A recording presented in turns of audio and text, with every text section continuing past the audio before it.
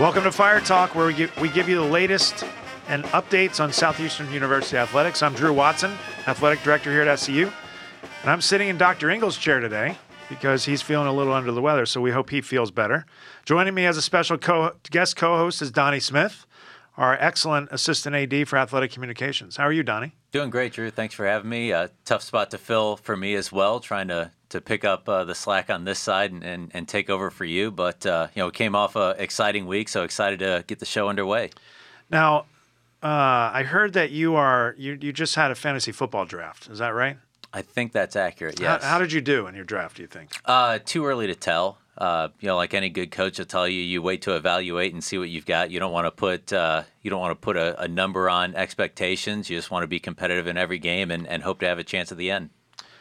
Well, I didn't like my draft at all. We were in the same room. Should have rolled it back. I should have rolled it back. In fact, I think I did once. But, our first football game's under our belt. The Fire fell to Savannah State 23-20 in what was a really good game.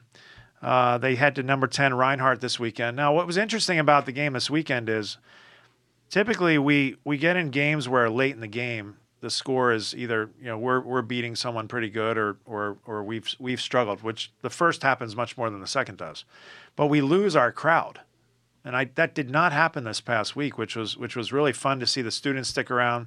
They were into it. I didn't see a lot of people leaving, so that was a really good benefit of a close game.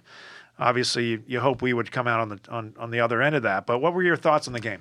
Yeah, I think obviously the early turnovers kind of put the team in a little bit too big of a hole to come out of. But again, to the guys' credit, they competed. They didn't fold up. I think they showed a lot of character in fighting back and coming up with a couple of big touchdowns in the second half. Actually took the lead in that contest. And, it's not often where you're a -3 in the giveaway takeaway and still have a chance to win at the end of the game. So kudos to our guys for fighting through that. I thought they showed a lot of discipline at times. And again, just the character. I think there were times in the past where maybe that was a little too much. Once that third turnover happened, you just go, well, it's not our night, and then things get really out of hand. But that was not the case at all. No, and that stood out to me as well. There were a number of people that told me, man, they continue to fight. Was it 16-0? And there was still fight. There was still starch in the defense, and that was really good to see. Well, speaking of football, we have our head coach Adam Waugh here to give us some insight. We were going to have Coach on last week. I don't know if you know this, but he doesn't even know this. But a hurricane kind of came through, and the show was canceled. But hoping to talk about the game ahead of time. But now we're going to talk about the game post game, and then what the rest of the season looks like. Welcome, Coach. Thank you. It's going all right? Here. Yes, doing great. Well, good. Before we get into football, we like to ask some non-sport related questions. Okay. So people know you as the head football coach. We want people to know you for the other parts of your life. So word has it that you are a softball coach. You were a softball coach in the spring. How did that go? And tell us a little bit about that. Well, I have two daughters, 11 and 10 years old, and they both play softball. And the springtime is kind of my time of year where I can be around the family. So I was the assistant softball coach for my daughter Emma's team. Okay. And I served as the first base coach, which is almost as nerve-wracking as standing on the sideline on Saturday nights. It's a lot of fun. The girls cry a little more than our players do, so I have to deal with that. And I'm not a great first base coach. I ran some girls into some outs at second base when they probably shouldn't have run, but I had a blast, and it's nice to be involved with the community and my daughters, and just do that. It's a lot of fun. It's one of my favorite hobbies. Yeah. Is it tough to move back into that assistant coach's role after having control of 125 student athletes? Yeah, it is, Donnie. I find myself having to pull back on when we go out to practice and they just want to kind of stand around and play games and have fun. It kind of bothers me a little bit, but I pull myself back and say, this is just for fun. Let the girls have fun. So it's great. Well, a lot of that was you had spring practice. And you're rushing out of here to get to your softball assignment, So it's really cool that you do that for your kids. Yeah, and it is, and it's as a football coach, there's not a lot of spare time. So I remember when I was about that age, my dad would help out in the spring with my little league team. So I'm trying to kind of emulate his example and be there for my kids. That's cool. Well, we were talking about fantasy football earlier. Now, in our league, we were looking for a couple spots, and we were surprised that there were no football coaches that jumped in. Now, you're busy. This busy time of year, but I think most football coaches would tell you that we have enough trouble with the real football, much less fantasy football. So I've done it a couple times, and I found myself enjoying the draft part of it, and then after that, I couldn't keep up with it. Yeah. So, we're locked down. We're here a lot of hours, but some of the young guys play fantasy football, but I've only tried it once. Yeah. So all right. Yeah, Coach, we were talking a little bit about the game last week. What were kind of some of your impressions? What were some of the positives that you guys were able to take away as a staff from that first contest? Well, I think you had a good summary, Donnie. I think some of the positives were the defense played pretty well and consistently throughout the game. They were on the field a lot in the first half. Basically, we were on the field for about 40 plays on defense in the first half, and then our offense kind of flipped that and was on the field for about the same amount of plays in the second half. So, I had some people make comments about, what'd you say to them at halftime to get them out? And, nothing really. I think the kids just settled down and started playing how they're supposed to play and made a nice little comeback there in the second half. But showed a lot of fight, showed a lot of grit, and I think it kind of started clicking as it got into the second half. It was just a little bit too late, Drew made the comment about keeping the crowd around to the end of the game, and that's one of the first games in my 3 years here where we had a 2-minute drive at the end of the game, marched down the field, and had a chance to tie it on the last play of the football game. So that's about all you can ask for. Yeah. And we missed the field goal at the end, and that's Joel McGrath. He's a true freshman kicker that scored 8 points for us in his very first college football game. So he's going to be a really good one, and he's going to continue to get better and better. It was just a kind of a tough spot for a rookie to be in. So. Yeah.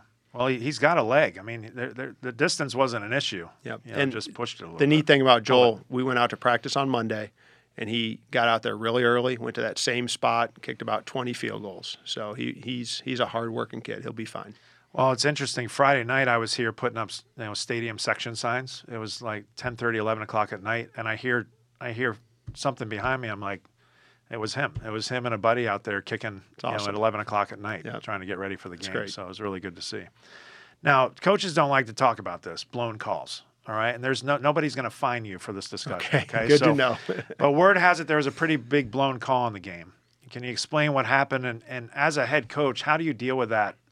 Both as you as the coach and with the players. Yeah. So we had they were going for a field goal on 4th down in the first half, and they threw a penalty flag on us saying that our defensive linemen were trying to call out their signals, which I don't think really happened in my personal opinion, but I obviously couldn't hear it, because we have signals to call out on defense as well. They ended up having a false start on their side, but they called disconcerting signals on us as the penalty. It's supposed to be a delay of game, which at that point would have been half the distance to the goal line, still 4th down. They gave us a personal foul and a first down, so a new set of downs. They ended up scoring their touchdown, putting them up by 7 points. So that was a tough one, and it was frustrating to me because they moved along really fast with the penalty assessment. There wasn't really the time to try to get it corrected, and they've since apologized. The officiating crew has since apologized about the call, which obviously is too little, too late. Yeah. But I've done this. This is my 22nd year of coaching, and if you let one bad call drive think that's the outcome of the game, then it'll drive you crazy, because we had plenty of opportunities to win that football game. So I always tell the kids we can't blame it on the officials, and one call doesn't change the outcome. And when I coached, I always had a tremendous amount of respect for officials who said, I blew that one. Yeah. Coach, I blew that one. Some of them will deny it till the day they die, but this guy was very upfront with me, and he was forthcoming. So, that's good. We'll move on. That's all you can ask for. Yep. Let's talk a little about some of the personnel on the roster this year. A little bit older group, had some good retention coming through the spring and after last fall. Who are some of the key guys that you've looked to for some leadership this year on both offense and defense? Well, starting on the defensive side, we have a really experienced secondary. 2 returning corners, Joseph Bonga and Zaire Webb, have been really good players and starters around here for a long time. Khalid Scott's a returning 4-year starter, I believe, at free safety, and then Aaron Walton is our returning starter at nickel. The secondary is really impressive. I mean, we have basically 4 all-conference guys in the secondary. 5, really, when you count Ryan Cunningham as well at the weak safety position. So it's a really strong group. Linebackers is a new group, but one that's older and doing a really nice job. And then I think we have a really deep defensive line, more depth and experience than we've had in the past. We got Danny Craig back for his 5th year. He's in grad school. We have a transfer named Dallas Anthony from Valdosta State. He's doing a really nice job.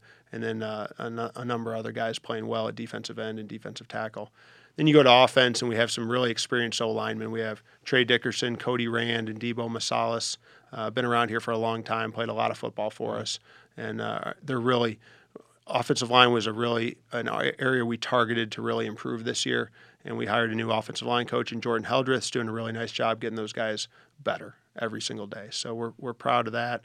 And then, quarterback's been an interesting – we lost Kalen Wiggins. So, Kalen was the conference leader in total offense, and it's hard to replace that guy. So we have 3 quarterbacks that are kind of still battling it out, and Henry Osted, Nate Hayden, and Hudson Jones.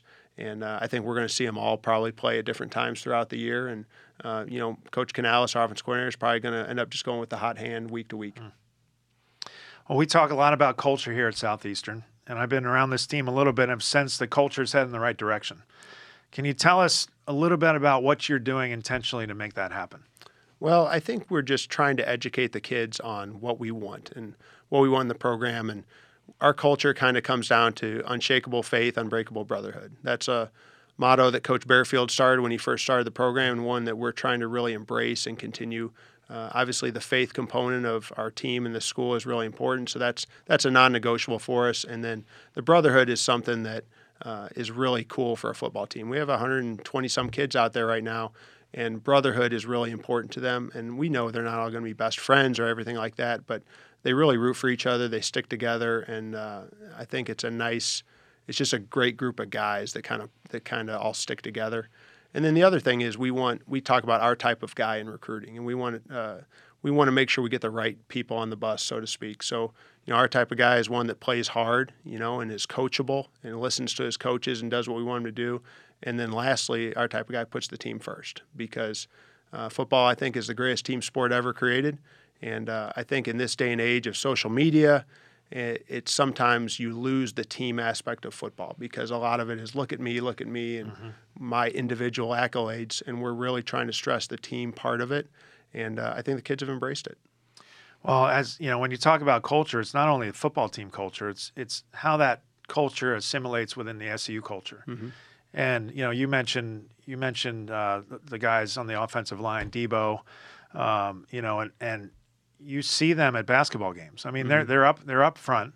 All right. They're going nuts. I mean, Debo's out there with pom-poms with the cheerleaders, and you look at it at one level, it's like, oh, that's just a guy, acting crazy at a basketball game. But when you really look into it, for me, it's a guy who loves Southeastern.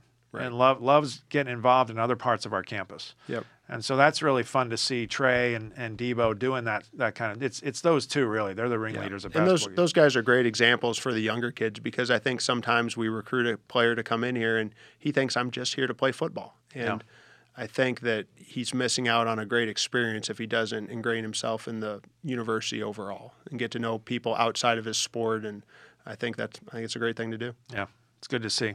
I think what it also does is it gives people an extra reason to come to the games. Instead of I'm coming to watch a Southeastern football game, I'm coming to watch Debo, I'm coming to watch Trey, because those guys have been at my games, or I've seen them on El Prado and I interact with them. And along those lines, just even how they interact with staff and administration. I was on the way walking over, cross paths with Zorian Gethers. Hey, Donnie, how are you? It's no longer, I think I know who you are. You work in athletics or something. They're addressing you by name, having a conversation. They understand what you do. Yeah, and we have some fine young men, and that's the type of guy we want in our program, the well-rounded individual. And, it's we have a lot of work to do on the field, but it sure is a fun team to coach off the field. It's good.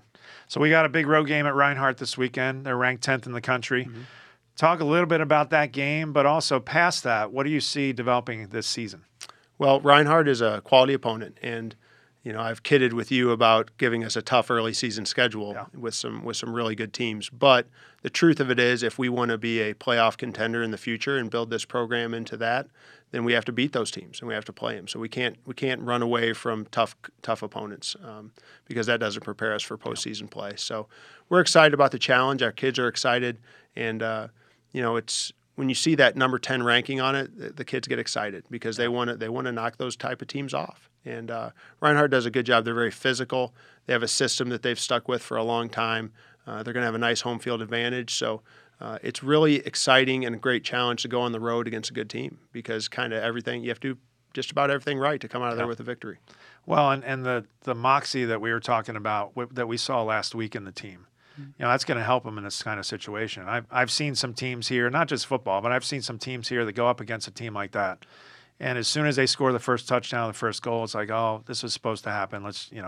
But I don't see that happening this Saturday. Well, I hope not. I hope it doesn't become that because I've seen those teams too where it's kind of here we go again. And hopefully it's early enough in the year still that we have a good bit of confidence and that we can bounce back from anything because, it's a 60-minute football game against a good team. Yeah. So things are going to go wrong and things are going to be tough and there's going to be a lot of adversity. But I trust our kids to fight back through whatever happens. And then, moving on past Reinhardt, we have a bye week early on, which I kind of enjoy because I think, we've been going at it for a while with camp, and I think the kids can use a little break. And then we hit another road game against Faulkner, another quality opponent year in and year out, and then we get into conference play from there. And once you get into conference, anything can happen. Yep. Well, thank you so much for being with us. Wish you the best as you head to Georgia this weekend. I'll see you up there. I think Donnie's going as well. So awesome. Look forward to the game. Thank you very much. Thanks, Coach. Publix delivery powered by Instacart. Between work and to-do lists, Publix knows your time is valuable. Let them help you regain time in your day by delivering groceries to your door. Learn more at Publix.com/shop. Now, this isn't part of the read, Donnie, but I've heard that Instacart is adding prescription deliveries at a time to be determined. Oh, wow. Do you use Instacart? I've used it once, and it was great because when you've got a 12-pound greyhound with separation issues and you can't run to the store without it being a mess, Instacart to the rescue. So I'm sure your sources are accurate on that, and I think that's going to help a lot of people. Yeah, and I'm an older guy. I'm 53 years old, so I like to go to the store. I like to pay, but my wife loves Instacart. She just constantly, we'll talk about breakfast. All of a sudden, she pulls out her phone. I'm like, what are you doing? Ordering a delivery. So, they do great. So, we're happy to use it, and I do tell her, order everything else. I'll just run for the bacon and the. See, I like shopping as well, but I also can't stand crowds. So there's a little bit of both that happens. Sometimes it's good for the online shopping if you realize you got a lot going on and the store is going to be busy Sunday morning after church, or if you just got to run out at 9:30 for one thing, I'm more than happy to just wear that for the family. Yeah. Well, you're a good man. You're a good man. All right, so Donnie, let's talk about what's going on in athletics this past week. We'll start with men's soccer. The team opened this past weekend with a tournament at home. As they beat Point Park 5-2, then wrapped up the weekend with a win over Thomas University. Always good to beat the Nighthawks. So what can you tell us about the men's soccer team? Yeah, we can take a look at some of the highlights from the weekend. Obviously scoring 6 goals has got to make Coach Clay Roberts really happy. We talk sometimes that a team will kind of take on the personality of their head coach or kind of take on what that coach did well as a player. Clay was a defensive player. But this team really has the ability to score, as you see here. Eduardo Venatolo coming through with this goal here to kind of break the ice against Point Park after the long lightning delay on Friday. And then here was my favorite goal of the weekend coming up on the set piece. Marco Pengili to take the corner kick, puts the left foot into it, and then Roque Villegas on the right foot. Probably should have made Sports Center. Yeah. Good shot just underneath the top post. And then Gianluca Contegno, who you'll see here, find the back of the net. He ended up being the Sun Conference Player of the Week, finished this game against Point Park with 5 points, scored 2 goals. He's on a breakaway here to set one up, and then also had an assist on a goal later on to Venatolo. Great pass there. Villegas' shot gets blocked, but then here comes Victor Cavalcante, the Lindsey Wilson transfer, to find the back of the net and open up a 3-goal lead.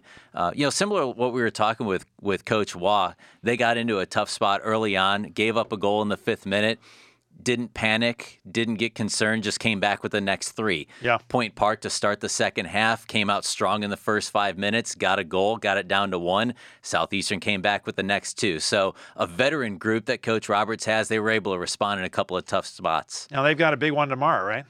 Big one tomorrow, taking on the Grizzlies of George Gwinnett, the number 12 team in the country in the latest poll that came out about 90 minutes ago or so. Looking to get back on the right track. They've had some up and downs in the early part of their season, but the Fire looking to beat them for the first time. Always been a high-scoring game between these two teams. So, especially this year with the way that the Fire were able to score over the weekend, I'd probably expect a lot of goals coming up tomorrow. Well, and if you can get out to that game, it's one you don't want to miss. That's as you say, there's going to be a lot of offense. The complaint about soccer sometimes is as you sit there for 90 minutes and you see one goal or two goals. That's not going to be that. Doesn't sound like it's going to be that kind of night. Yeah, and that was the case on Sunday afternoon. It's a 1:00 game, a little bit of a sparse crowd on a holiday weekend. Thomas was on the field for the third time in as many days because they played Friday like we did. The game was stopped at about the halfway point due to lightning. They had to resume it again Saturday and finish that game up and then play again on Sunday after driving down from Thomasville. Yeah. So I think just the way that they had their legs, it kind of led to a lower scoring contest, and those are difficult to work on both sides. Yep. But I think you'll see the high-paced offense back on Thursday. Looking forward to it. Now let's switch gears here to volleyball. Volleyball team now sits at 6-2. After going 3-1 at the Faulkner Invitational in Montgomery, Alabama this past weekend. They beat Faulkner in the opener in a 5-set thriller, then lost to Reinhardt before coming back and beating Point and Tennessee Wesleyan. This team's jumped out to a great start. Yeah, doing well right now. I think leading the offense, Grace Petty and Amelia Harding, what they've done, both averaging over 3 kills per set. Grace made the all-tournament team at Faulkner, both of those girls hitting just north of 200. So the offense seems to be going a little bit. Obviously going back to that Milligan tournament when you can beat a top 15 team, that's really going to help the confidence roll through the rest of the season. Well, and this is not everybody knows this. This is Coach Goldsberry's last year, and so it's good to see the team, kind of rallying around that. One of the factors, I'm sure, because I personally, I'd really love to see her last season be one that is just a record breaker for her in the program. So it's going to be exciting to see that develop as the season goes on. And a veteran group too. These are all girls that obviously she's recruited. They've been in the program for a couple years now, so hopefully they're building towards another conference championship here at the end. Yeah, exciting to watch. Now, cross country, the men's and women's cross country teams hosted the Fire Invitational over at Holloway Park last Saturday, with the men winning their meet and the women coming in second. Now, that's an early morning. I think the game ops crew gets up at 4:00 in the morning, get over there. So props to them.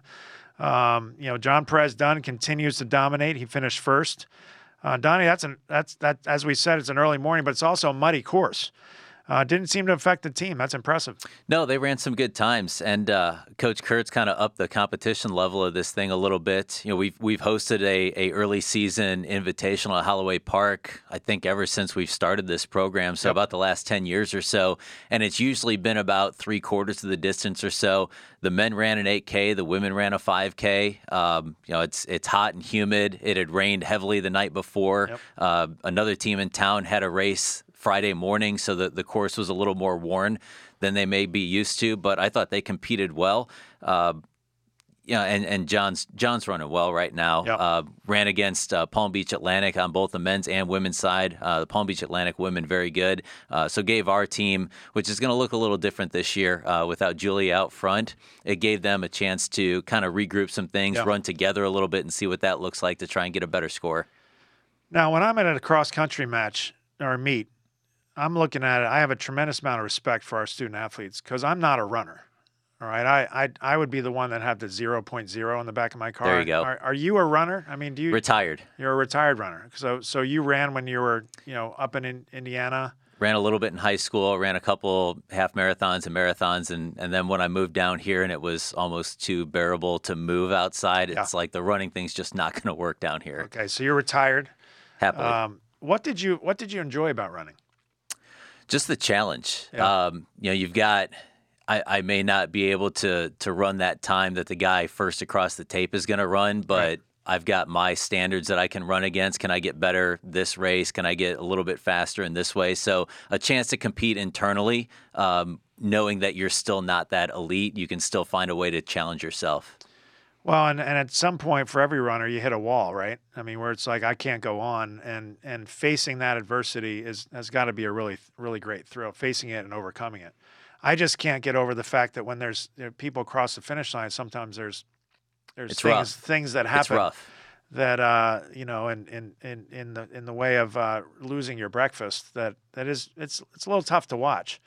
for the bystander, you're like, why would you do this? It's a little tough to do as well, coming from a guy who's been there. So it's not great on either side of that exchange. But it's the thrill of the whole experience. So absolutely, I have a lot of respect for everybody who runs, cross country. Now, women's soccer. We still have a women's soccer team, right? We've been talking about men's soccer. The women have not played a game. They were supposed to have a home opener last week. But tell us why, this big break for women's soccer. Yeah, our friend Idalia came to town, and unfortunately with the path that Bruton Parker was going to be taking to and from, there wasn't really a window for them to get down here, play the game, and get home safely. So, and then just the way that their schedule was, they had a home match coming up against Shorter, an NCAA 2 team, over the weekend. So there really wasn't a window to get that game in. Neither team has an opening, so it's probably not going to get made up. So tough one for Coach Caleb to jump right in. You're going to be taking on number 9 Tennessee Southern, a 3-time national champion, on Friday. And then Sunday in Alabama, they'll take on number 3 William Carey, just moving up in the poll.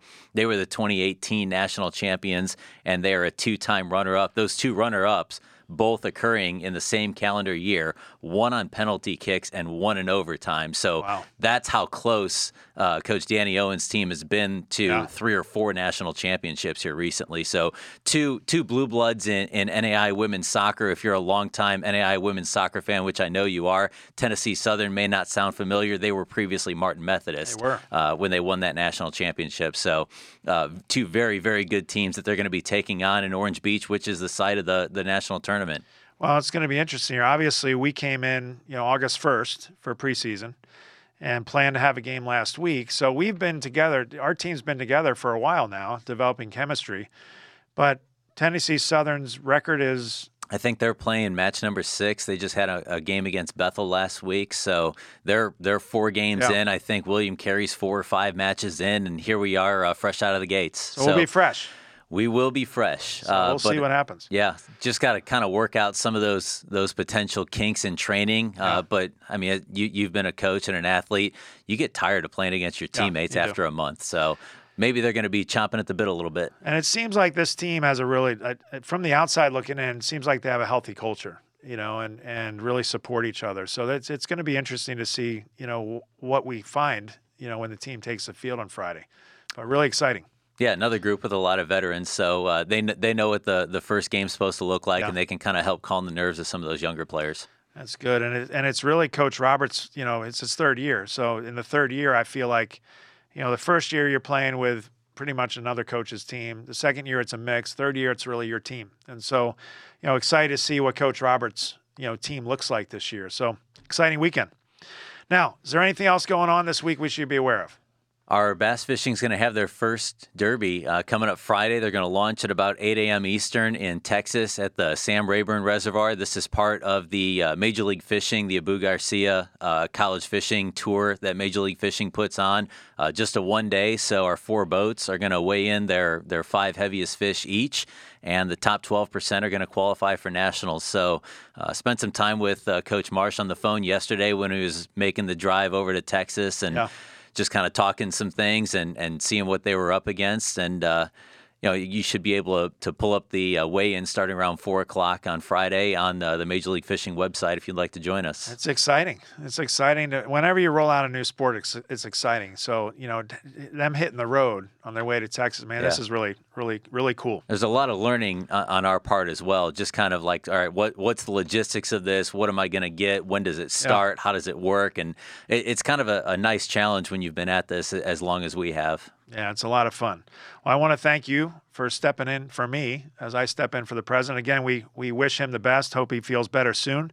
And I want to thank you for joining us. As we close the show, I want to remind you to come out, watch the men's soccer match tomorrow night against Georgia Gwinnett. It's a big one, so make sure we fill the stands. And make sure you visit seufire.com for the latest news in fire athletics. You can find the event calendar there, as well as a link to watch all of our home games. Good luck to all of our teams this week. Go Fire. Go Fire. Thanks, Donnie.